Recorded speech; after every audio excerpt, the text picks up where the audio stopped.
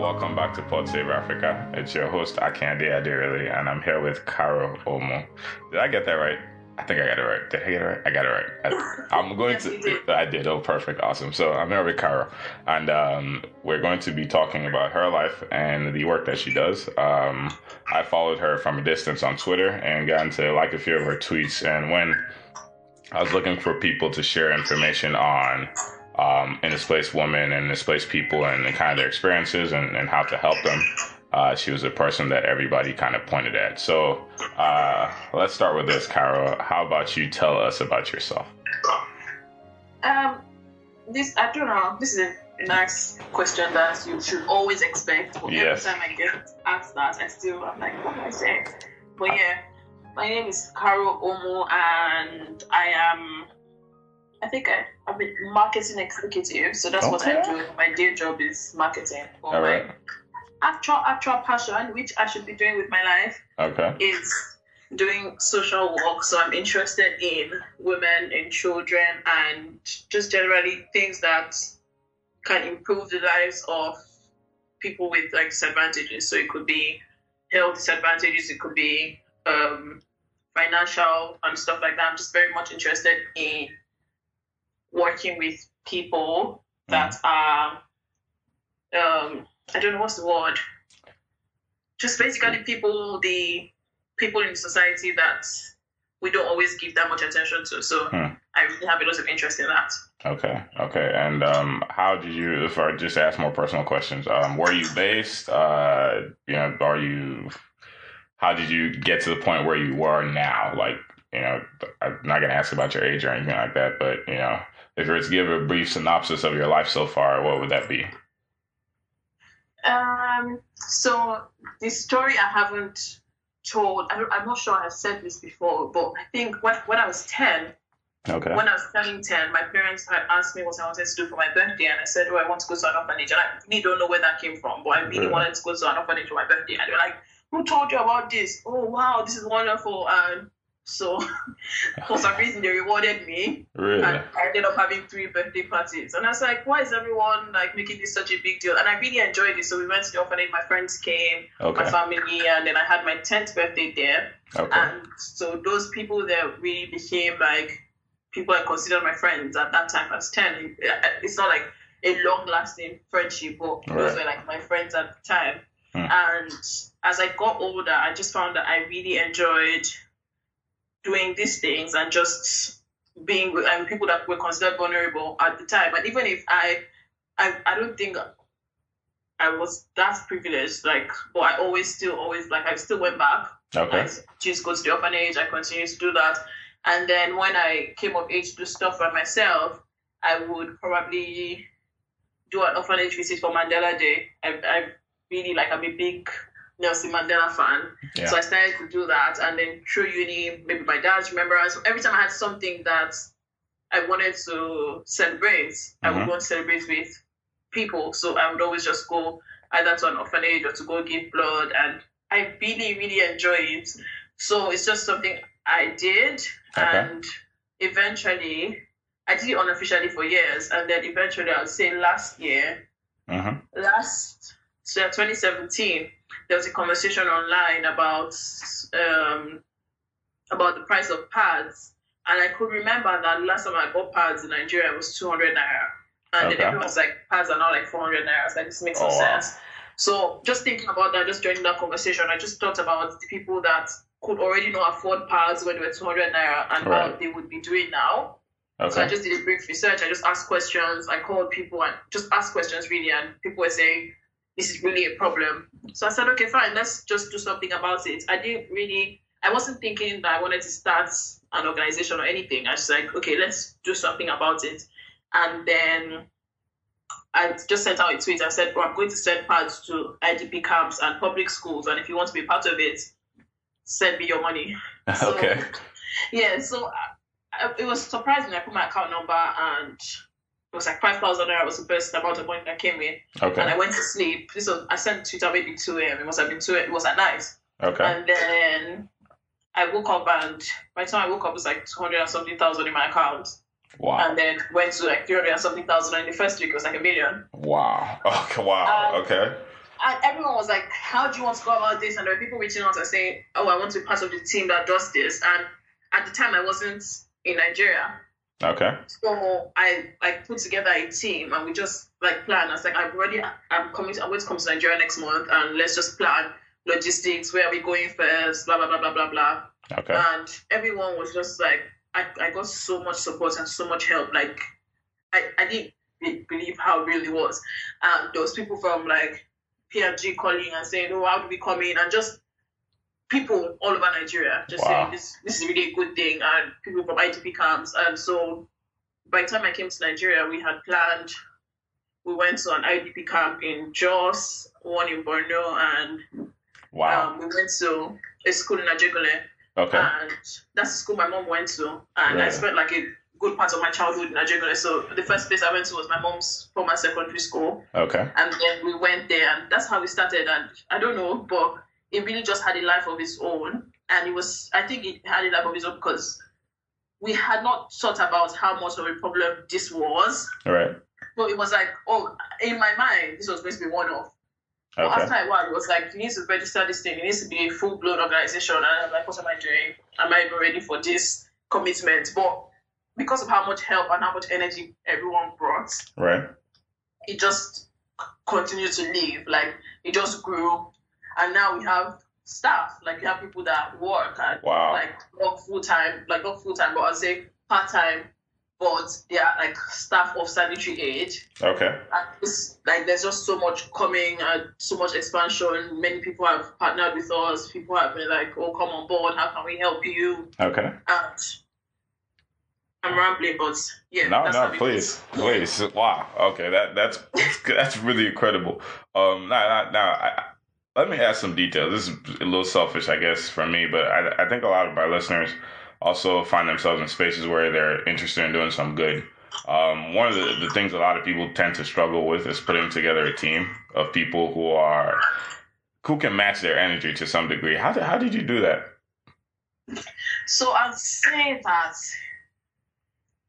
I like this will sound, I don't know how to say it, because I did not, like, putting together the team was not, how do I say this? And there was there was no much thinking. Like, I'm very, very spontaneous. Okay. So, and it's not a good thing. Like, it's not. I won't take it as a good thing, but sometimes it makes me but it was like, this person, I'm feeling what this person is saying. Okay. The team. Really? That's how it was. Like, in the beginning, honestly, a lot of it was how much energy is this person bringing, because I had a lot of energy and I really wanted energy that matched my energy, Okay. So at that time, maybe the only person on my team, so I have, like, on the team now, we have about 8 people or 7 that have been here from the beginning. But the first person on the team was someone I already knew. Okay. So, and she had been, okay, let me just go back, rewind. Yeah. Sure. Yeah. So I started this other organization. Right. Called Foundation for the Eradication of Child Labor. Okay. And it's an organization that we started with. I'm not answering your question. Go ahead. Go ahead. This is the ideal way for this to happen. Please go ahead. But this foundation was one that we started with the biggest dreams. Okay. And it was like, oh my God, there are children on the streets, which is how I am. Like, I'm like, oh, there's a problem, I have to solve it, which is so simple. Because you can't. Like, you really can't solve every problem in the world. So I'm only just learning that. But when I started this organization, it was like, we just need to take children off the streets and put them in school. And I put together a team, and we started, and when we started, we were maybe 30 people. Right. And everyone was like, we have to do this the right way. We need to get registered. We need to write this. We need to, and they were right. But they brought in a lot of, this is the way it has to be, and we need to do it by the books, which was good. But then it took us a whole year to do anything with the organization. Wow. A whole year? It took a whole year. And by the time the whole year had gone, we're now down from like 30 to say 7 or 8. Wow. But we did the right thing. Like, we started an organization, and that organization is doing quite well on its own, Okay. But it took us that long. So when we're starting sanitary aid, I was like, I'm not going to do that. I'm just going to move. Really? So it wasn't that something was wrong with the way the other organization was, or with the team that was the other organization, was the fact that the energy was different. And with how sensitive education is, that was the right way to go. But with this part, it was like we needed to do something because it wasn't something that was going to always be top of mind. Right. The moment you say education to anybody, they know what you're saying. Right. But with pads, it's not always like, I mean, it's not something that people say, what do people lack? And they say, I want to buy pads. It's not really top of mind. People don't really think about that. We needed to obviously move with the momentum that we had at the time. Okay. So in starting the team, it was like, what can all these people bring and what do we need? A lot of what we needed was social media, word of mouth, stuff like that. And so this was born on the internet. It had to be people that were on Twitter at the time, people that were actively ready to do something online and get it done. So we got a lot of people. Like we got one person that Gabby has strength to build the website. Okay. And she did that. She just did that in days. And there was there was Gabby, there was Tolani, business development, write something that will be our business. Okay. And there was like Cynthia saying, organize the project, and just all around. Wow. And then we got like an admin person, Mide, can you do legwork? And she was on holiday from school. She's like, I can go everywhere. Wow. I know Lagos very well, and I can, do that. Wow. So the entire team that we put together was very functional. Okay. And then there was somebody that had to handle our social media. It's like, you always put out updates on what we're doing? How can we work together, make a WhatsApp group? Okay. And there was somebody that was away. She also had websites experience. Alexa, she brought in that. There was just everybody with one thing that they could do in that moment to push it forward. Right. And we just moved. It wasn't. I don't think that in the beginning. Now we're a lot more chilled, and we're not taking now we don't do everything that comes to mind. Okay. Like in the beginning, someone would say, "Oh, we have this school and there are girls here, they need pads." I'm like, we'll be right there, and then we'll start looking for money and just going we're just really. You're full in everything you chase after. Yeah, on that vibe. But luckily, my I don't know, the way that I was moving at the time, I was able to get a team that was moving that way. Okay. But also a team that grew, and now we are a lot more calculated, and there's now new people on the team that are telling us, sorry, you can't just decide, you have to bring it to the board. And I'm like, oh God, but yes, so much Right. Has it become? I was just asking, because you're at the helm, right? You're in charge. You're the leader. Has it? Do you have any thoughts on how leadership has worked and how that has evolved as you guys have grown a little bigger? Sorry, I didn't get that. I was asking if the leadership has changed as you guys have grown bigger. Is that more difficult now? Do you have any interesting insights on leadership now that you guys have grown to some degree? I actually had to take a leadership course. Really? Online. Okay. Just because at some point I started feeling I just felt like I wasn't being I wasn't being the leader that I needed to be at that time. I don't know what it was, but I really had to do that. And I think that I learned what my biggest learning has been about delegation and also being firm. Okay. So I've had to learn that, and I've had to be like, okay, other people can do a lot of these things, and let other people make their decisions and let them do what they have to do. At some point I had to be like, I need a holiday from this, and it doesn't even seem like a lot. It may not seem like a lot of work in general. It may not seem like a lot of work when people look at it from the outside, because they're like, oh, you guys are always doing something. There's always somebody. You always have people that want to work with you. Right. But even at that, you now learn how to look at people's strengths and see what they can do. Even when people say I can do this, they probably can't. Okay. And as a leader, you need to just know. You just need to know the abilities of people that are around you and their strengths, and be able to use their strengths and not play on their weaknesses. So it was quite. I've had times where I'm the one who needed to be stopped. Calm down. Really? Yeah. And you need to know when to step back. Okay. I had to take not long, but it's 3 weeks.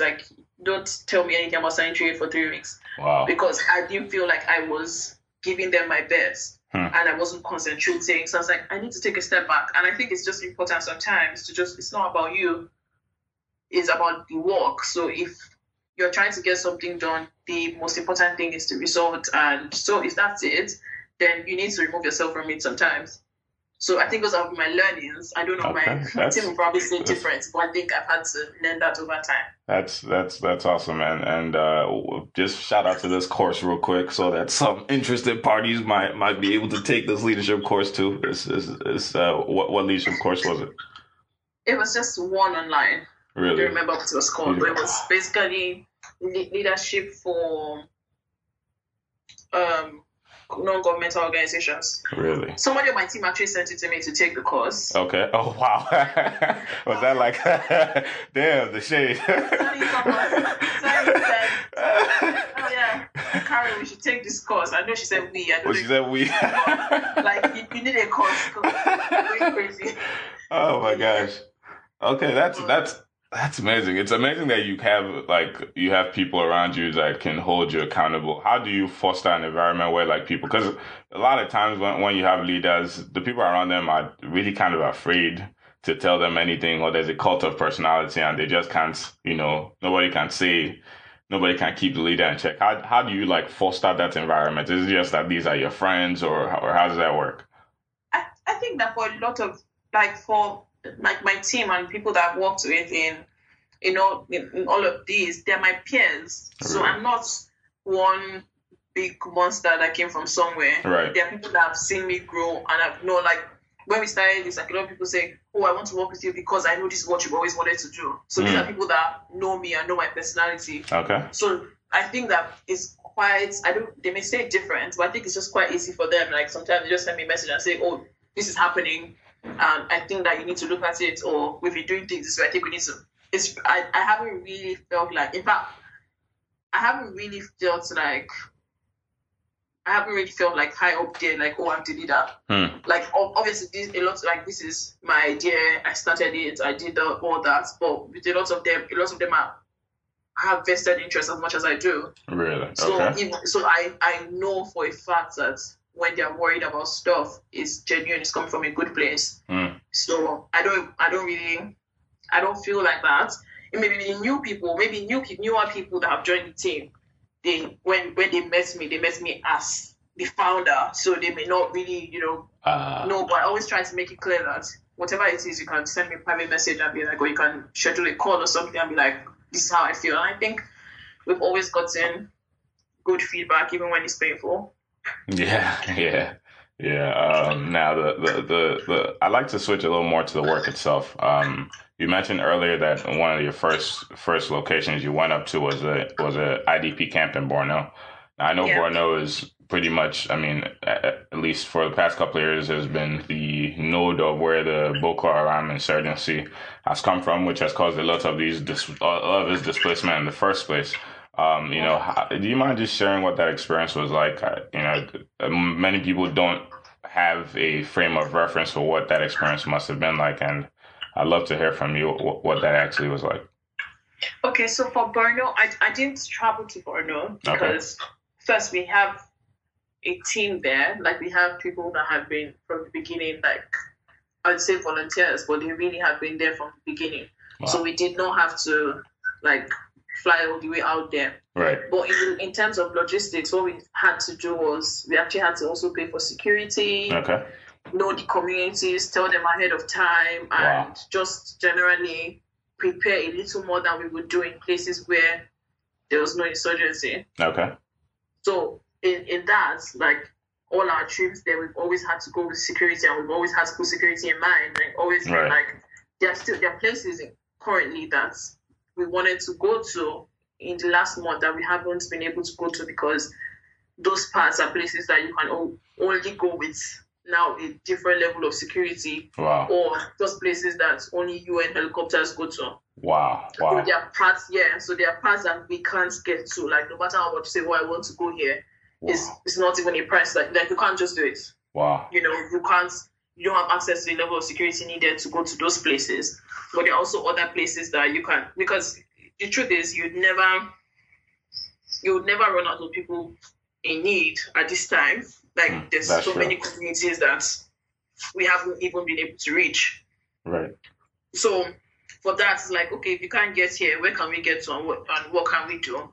So in all of this, it's so important. Like when you do work up north, in places, not just up north, but in particular places where there's insurgency, you need to get people that are already there, that know what it is. People that work with us are people that already work with NGOs in this area, so they know what is expected on ground. They can tell you that this place, you can't go there. This place, they don't need this. This is what they need. This place, so you can't just come from your wherever you're coming from, or your high horse, and be like, this is what I need to do. This is what I need to do. Sometimes you're giving people help that they genuinely don't need. So you always need to examine your community and see what the impact on that community is going to be, and also speak to people that are on ground that have been there for years, that know the terrains, that know how to get there, because it's a lot of experience. Like you would think that, I can just walk into a camp after all, I'm bringing them something and distribute it, but you can't, because there are already things that are expected in those areas. There are people that you have to talk to. Sometimes community leaders to mobilize them. Sometimes translators, because their own dialect is different. Sometimes the camp directors, if you're going to a proper camp, because there are IDP camps and the IDP communities, and for a lot of them, in Borno, some of them, IDP camps are more structured, so they already get a lot of help. Right. Communities that have IDPs already, but they are not camps. So it's people that have settled and just taking up land somewhere, or have been welcomed in a community, and they're now taking a lot of resources in that community that it's not even enough for people that welcome them, So sometimes you would have to make those decisions saying, should I go to a camp where there's structure, or should I go to a community where they need it more? And if I'm going to this community, what kind of security do I need? Who do I need to talk to? Who do I need to take permission from? Because there's sometimes a lot of clearance you have to get to come into, because they can't trust anybody just coming in and say, I want to give you stuff. Why do you want to give us stuff? And what do you want from us, Right. And speaking. And then for go ahead. Jos, I grew up in Jos, so now that's a little easier. I understand the terrains a little more. Okay. So you went there? No, my family did. Okay. My mom actually did. My mom is wow. My mom and my sister Jos, they own that part. We have, I'll say, maybe in 10 states, we have people that have worked with us from the beginning. So it's my mom. So she's really, really, really talking about sanitary aid everywhere she goes. So that one was easy. She and my sister took up the camp. I think at the first time we went to Jos, actually, I was meant to go to Jos, but I was pregnant and I couldn't fly. So I ended up not going. That was quite disappointing. But we did that, and it worked out pretty well.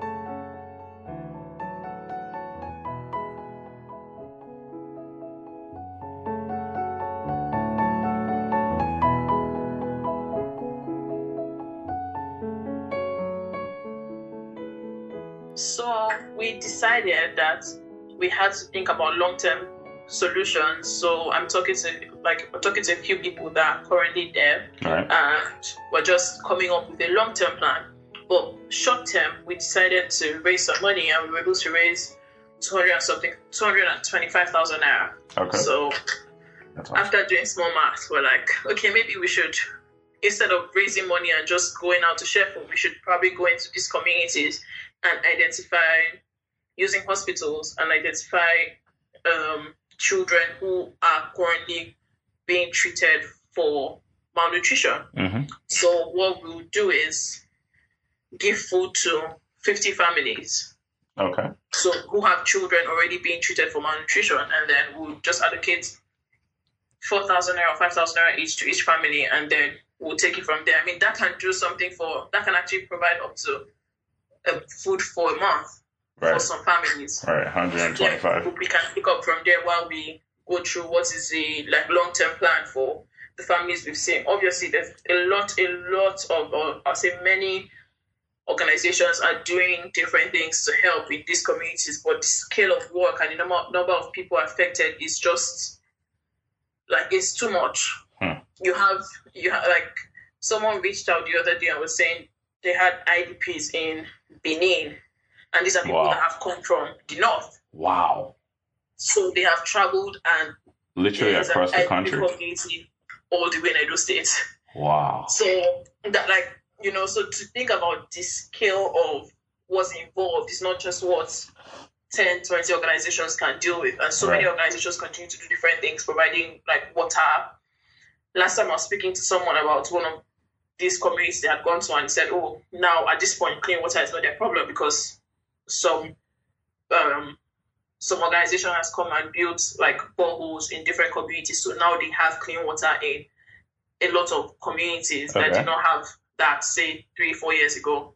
Wow. So in the end, there's just so much to do. Right. But like you just have to continue to put in work and do what you can.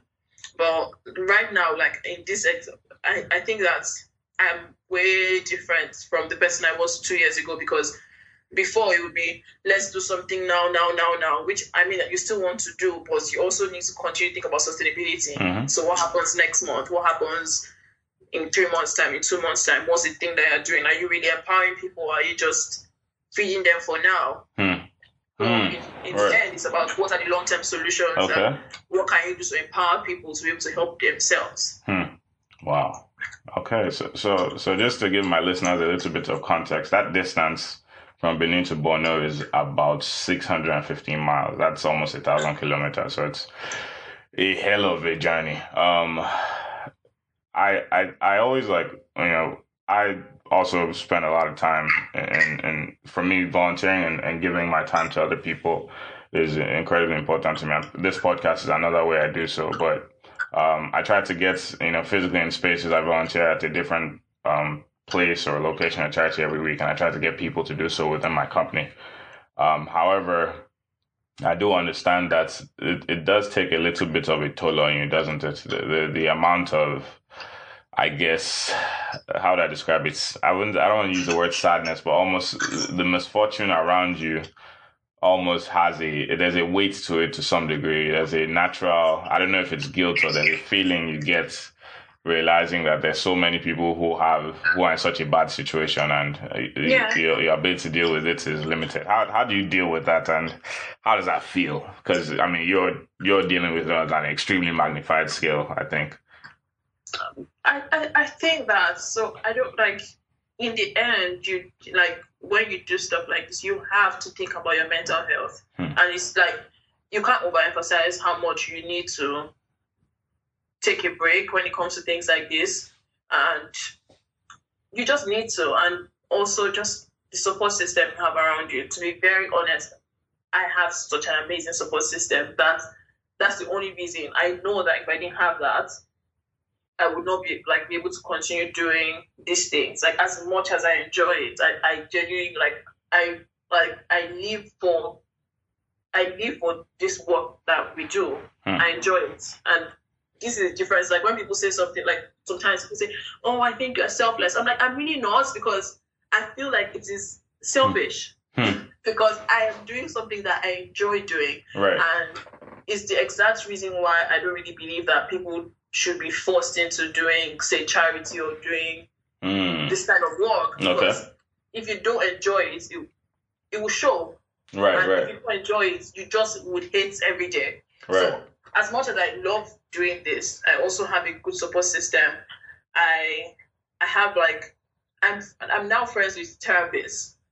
Like, I have a therapist that I call up and I'm like, oh, I'm dying. I think that's there's so much happening, and she knows so much of what it is, because even when it comes to cases of, sometimes we have cases that come to us where people have been raped in these camps, or even just regular people being raped or assaulted.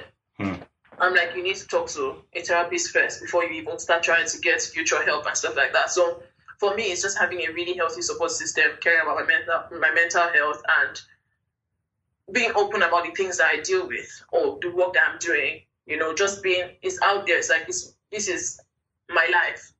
So I try my best to be like, oh, on the hard days, I'm like, it's really hard. I need a break.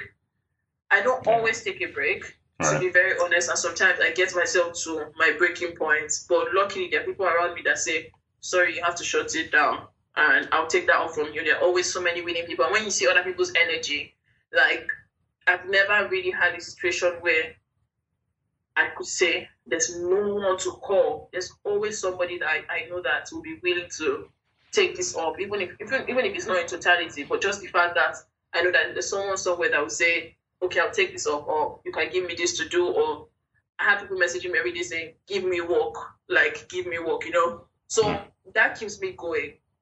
So I would say that like get so much luckier than people that started doing this work 20, 30 years ago. Right. In the sense that a lot of people have a lot to say about our generation, all of that, but I've had like a lot of good experiences with people that want to also help. So that helps more than the days where people were doing it by themselves. Right. You know, so now there's at least a good number of, there'll always be people that, but I don't focus on that. There'll always be people that are not interested in pushing work, but there are lots of people that are willing to help and take up responsibility, even if it's just a little. And just a little. And that will just keep you going. When you see how much joy it gives these people to do the work, how much joy it gives the people that your work is impacting. I mean, sometimes it's enough, but sometimes you need a break. So it's just like going in between that. Awesome. And then you mentioned, first of all, thanks for sharing that and kind of framing into that. So I guess I haven't heard people discuss it, and with, I guess, the vulnerability and honesty that you just shared, my follow-up question to that is that you mentioned that at the end of the day, kind of as part of the earlier conversation, that at the end of the day, this is a problem these are problems with massive scales, and you know, you have multiple people trying to do what they can. But fundamentally, it's just a huge, unending problem. So the first thing is long-term solutions. You know, we don't seem to have, especially in Nigeria, and I haven't, you know, admittedly, I follow Nigeria extremely actively, but I haven't been in Nigeria for a few years now, probably about 3. And you know, we don't seem to be a society that has been very good at executing long-term solutions for a long time, or has a framework or a system where it's easy to set up long-term solutions. Like, you don't even know sometimes what's going to happen tomorrow. Oftentimes, how do you work with that level of uncertainty with what you guys do, and how do you manage disappointments, like when people don't do what you expect them to do, when partners don't deliver as promised? How do you deal with that? I'm Nigerian, so I have expected.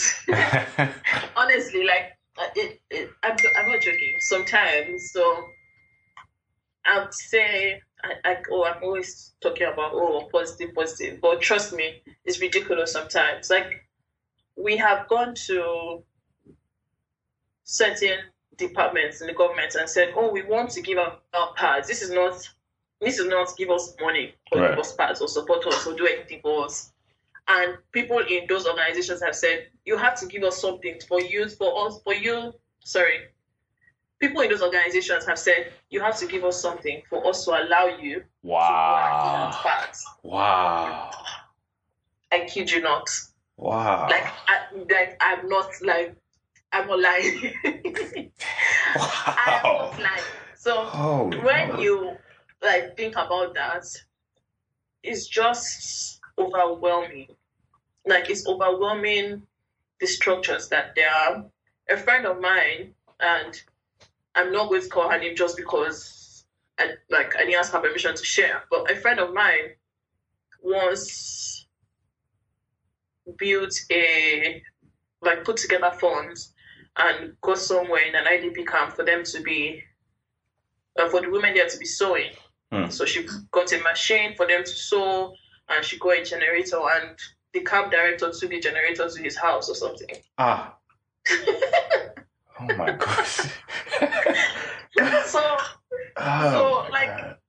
It's not always it's not always enabling. So this is why you can't do these things. Like, if you come in saying I'm the Messiah, right, you're just going to die. Like, you literally just fall down and die one day, because there are just so many hiccups that you come across in the system that remind you of where you really are.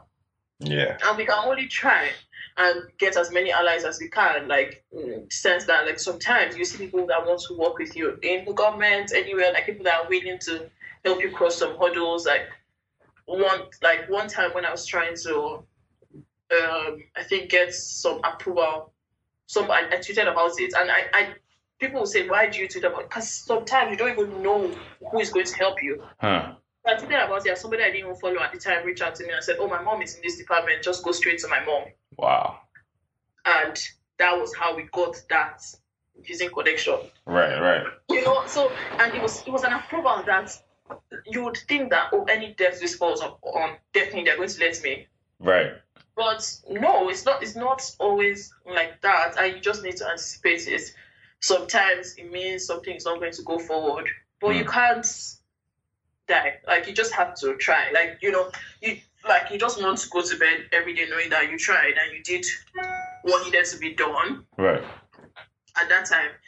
But they're just, I mean, like, we can, but that's why, like, a lot of what we do, we can't always just want to be in the path that we've chosen. Sometimes, like, big policy and who can I meet to say, let's change the laws. We should change the laws. Right. Countries have started giving out free pads. Who can we talk to help us advocate for laws? Because it's not just now, it's not just, it's not sustainable to give forever. Like, it's just not a sustainable model to be like, we are crowdfunded, so as much as people give us money, we'll give out. Like, it really doesn't make sense for that to be your plan.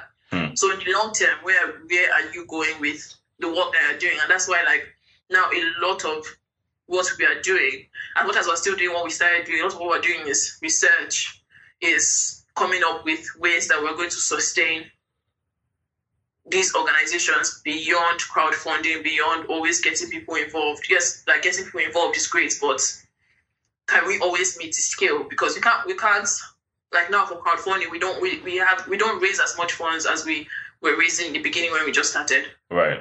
It's like, it will naturally die. Like, nobody's going to always give you money for stuff like that. Momentum slows down. In the end, you have to examine the community that you're in and see what's the best way in that community. Like, what's the best, like, we're working in Nigeria, whatever is working in a first world country in terms of charity may not work where we are. So how can we get around this? Who can we talk to? What connections can we make? And one thing that I try to always do is to use my network. So I'm not even like, I'm way beyond being proud, like way beyond that. Like, it's like, excuse me, I'm like, hi, you guys, I need help. And somebody will always be like, oh, you can speak to this person who has done it before. You can speak to this person as a doctor. You can speak to this person that is, and that has helped beyond whatever skill I think I have, beyond my own knowledge or beyond whatever passion. Like, at this point, I'm no longer running on passion. It's just like, how can we now, like, beyond this, how can we get it done? And you just find new ways to work with the system, to improve the system, and just get it done, really. Awesome. All right, now the next question I'd like to ask is kind of big scale, stepping back and being a little retrospective. What would you say has been your greatest moment in your involvement so far, and what has been your least great moment? Let's frame it that way. I don't want to say worst, but least great moments. Feel free to think about that one. So my greatest moment, what thing happened to me personally, it happened to someone on our team. Okay.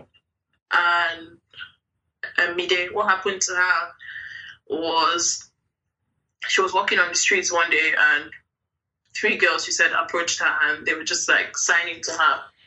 And she couldn't understand what they were saying, so she gave them a paper to write what it was. And apparently there were girls from a school that we had been to. And when we had gone to that school, they told us they had some deaf students. And so we went back again and we tried to continue to go back to that particular, there are not that many, but just continue to go back to that particular group of girls. So one of them remembered her from it and she was just so happy about it. And it just gave her so much joy because they had seen her and recognized her off the bat, and they were just saying how they were grateful that she had come to them. And when she brought that back to me and mentioned it to me, it just gave me a lot of joy because this was no longer us going to them. They were also like, it meant something to them. They always, like, every time we've gone, everywhere we've gone to, we've gotten amazing feedback. For some girls, it's like it's the first pack of pads they have received in their lives. Like it's the first time they're going to be using pads. Wow. So it's not even just that, we can no longer afford pads because pads are not expensive. It's that even when they were not expensive, we never had them, Right. So that's feedback. And what happened to her that day is just when she came back to me with it meant so much. I don't know if I even felt more proud. I always tell the story over and over again, and it wasn't even me happen to, but it meant so much. Like, it meant so much to me as an individual, just knowing that it was that much impact to them. That's what we did in that moment was such a big deal to them. Right. I think, yes. And my not so great moment.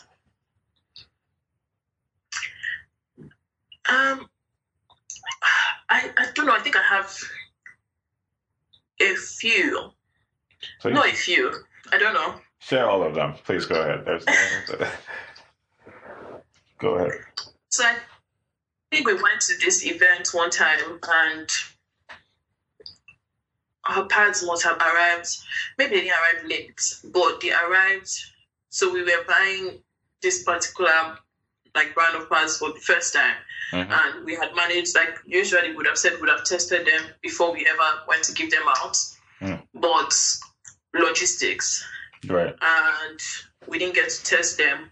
And by the time they arrived, everyone was panicking, and it wasn't our best moments because the team just didn't approve of it, and we were not able to, I'm sure we didn't even have money to provide an alternative in that moment. Obviously, it was great because eventually someone else from another organization saved the situation and got pads to them at that time. Okay. But I think that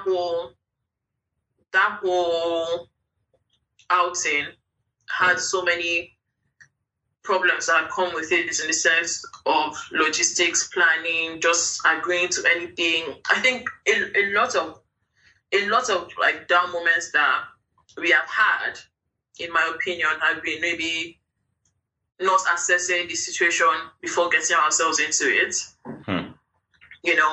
And in the end, it's not about you being disappointed, it's about you disappointing the people that are trying to give some joy to, Right. Huh. So yeah, I think that's what comes to mind now. Huh. And to hopefully bring it to a lighter note, what has been, we would say, the most funny moment, the one that just brought you a laugh? It could be anything at all, but I always like to frame things with humor a little bit. But I think I had quite. I would say our first outing had a lot of laughs because we went to a mixed school, and the boys had a lot to say about periods, and they did. They had lots of ridiculous things to say, and it was just interesting, correcting the mates, just generally laughing about it, because I think at the time I said, the boys should go out, and they didn't want to go out. So I was like, yeah, it's a teachable moment. You might as well stay and listen to what we have to say. And they had just the funniest questions. Really? Or it just made them so shy. And it's like, you guys are 15. Are you really? Right. But now that not now, but after then I realized that even 30-year-old boys find periods embarrassing, and it was just enlightening for me. It was funny, but it was also enlightening. What the boys really think goes down there. Are they really serious? What's going on? Right. But I think a lot of that was interesting and funny, and just in general, we've had, even when I talk about how people ask us for, say, bribe to come and give out pads, right? I find that funny. It's ridiculous, but when you sit down and think about it, be like, are you people serious? And sometimes it's a good laugh, sometimes it's annoying and frustrating, but yeah. All right. Now, the next question, I keep asking, I love to ask big picture questions if you haven't noticed by now, but the next question I'd like to ask is, what if you were to, frame your life and this organization, all the work you do in 10 years, 15 years maybe, What's a dream? Well, if everything played out exactly as they should, no hiccups, everything just worked perfectly. God was extremely good. Everything just all the cylinders were firing. What is the vision? What is the dream long term? Where would you like to be in 10, 15 years? In 10, 15 years, I hope that like if everything goes according to plan, there'll be no need to have sanitary aid initiative. So that's the goal for a time when we're not needed. Right. I honestly, like, in the end, you would say, oh, you want to grow and all of that. But if we had like, I mean, there's what's happening in Scotland now and in a few places in Kenya where they're giving schoolgirls free pads and all of that. If we had that in Nigeria where schoolgirls were getting free sanitary hygiene products, or where girls in IDP camps had been, like, were not displaced anymore and they were already resettled. And they had access to education and they had access to sanitary hygiene products. Then I'm fine. So moving on to another project. It's not something I want to, like, it's not like I want to do this and I want the organization to go. Right. But in 10 years, I don't want Nigeria to be where it is. Right. I don't want us to still be thinking about the fact that millions, and this is not an exaggeration, and millions of girls every month don't have access to sanitary hygiene products. I just don't want us to be there in 10 years. Like, I see the organization having structure, doing this, going here, doing educating girls. Because for me, beyond giving out pads, I think the most important thing for me as an individual and for our organization is the education that we give, which is how we teach girls how to manage their menstrual hygiene and teach. So now we're introducing a bit of sex education and just all of that. Beyond that, maybe we can go from being just an organization that gives, or go from being an organization that gives sanitary hygiene products to a purely educational one that's going around giving pure education on sex education, giving hygiene education, just have a proper syllabus and saying that we're going around and we're teaching and we're impacting people with knowledge, because on the face or at the top or in the end that they have what they need. Right. And we're just there. I don't know how to put it, but we want to grow, we want to sustain ourselves, we want to, in fact, actually go to teaching people how to make their own sanitary pads. So if you can teach people that, if you can go around teaching people how to even move from the current sanitary pads they use to reusable pads that are made at home, right, that would be a good place to be, a very good place to be. All right, and from what you mentioned, you're working on that. You're on the way. You're not just looking at it. Yes. Awesome. Now, I guess you, beyond me just asking and you just sharing, I think you've shared almost all the questions I'd like to ask. But more importantly to me is how we support you in the work you do. How do we go about doing that? Both for people who live in Nigeria and on the continent, but people who live in America. A lot of my listeners are actually based in the United States as well. Do you have means that we can use to support your initiatives and keep track of them in the future? We've got a website. So our website is sanitaryaidng.com. Okay. And on our website, you can donate on our website. And if you want to, because I notice a lot of people like to ask questions. So we've got a Twitter page. You can always mention us and just ask questions. We've got a Facebook page as well, and Instagram, and we have an email, help@sanitaryaidng.com. So if you decide to go through the website, you can donate through the website. Or if you want to just know more on how you can come in as a volunteer, as an individual, certain people want to volunteer their time. And you can volunteer your time even if you're not in Nigeria. So you can say, I want to help you with research. Or I want to help you with finding grants that you can apply for. Okay. And writing policies, because that's the direction we are heading. Okay. So if you want to volunteer your time, you can always reach out and volunteer your time, and we're more than happy to take advantage of your time and use it to help the work that we do. Amazing. Amazing. Now, a final question I ask almost all of my guests is a two-part question. But the first part is, looking at kind of the future of the country, the continent, and all the work you do, really, what are you most optimistic about if you're to project into the future? And the other part of it is, what are you most pessimistic? Like, what worries you, what concerns you the most about kind of how things are trending? So, yeah. I'm very, very, very, very happy and optimistic about the fact that people are acknowledging the issues that we have in the society when it comes to women's hygiene, women's health, and children in general, and then the role of education. And I've spoken about sanitary aid a lot, but our other organization, Eradication, like Foundation for the Eradication of Child Labor, tries to deal with child labor laws and trying to get children who are on the streets into school. So I'm very optimistic about the fact that people admit that it's a problem. Individuals are admitting it's a problem, and we can see from the trends and from even from the news, you can see that for sanitary hygiene and for education and women's health, these things are part of sustainable development goals. Like the world is admitting that there's a problem, and just that being admitted is something that makes me happy, because it means that more people are saying this, and even if you haven't thought about it, it makes you think about it, Right. So I see that admittance as a win for people in our society who are vulnerable in different aspects, for the old people, for the women, the children, for people that are poor and all of that. That's a good thing. That is that people are admitting and trying to find ways to solve these problems.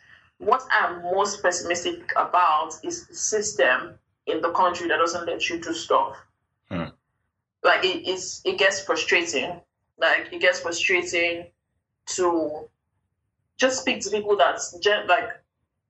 it gets frustrating to speak to people in around the world, and all they can think about is the hindrances they would face when they try to do things in Nigeria because of the system, or because of how many middlemen there are, or just how difficult things are in general to get things done.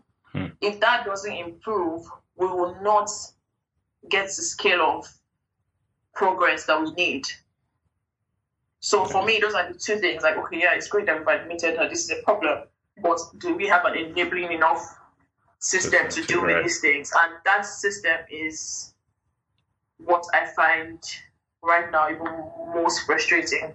That you can't just do things, and you can't just get up and do things because there'll be one or two problems. You can't think of, sometimes you want to transport items from Lagos up to the east or up to the north, and you have to, when you get a driver, think of giving that driver money that he's going to use to drive, to fuel the car and everything. Also give the driver some money to pay to pass certain areas. Yeah.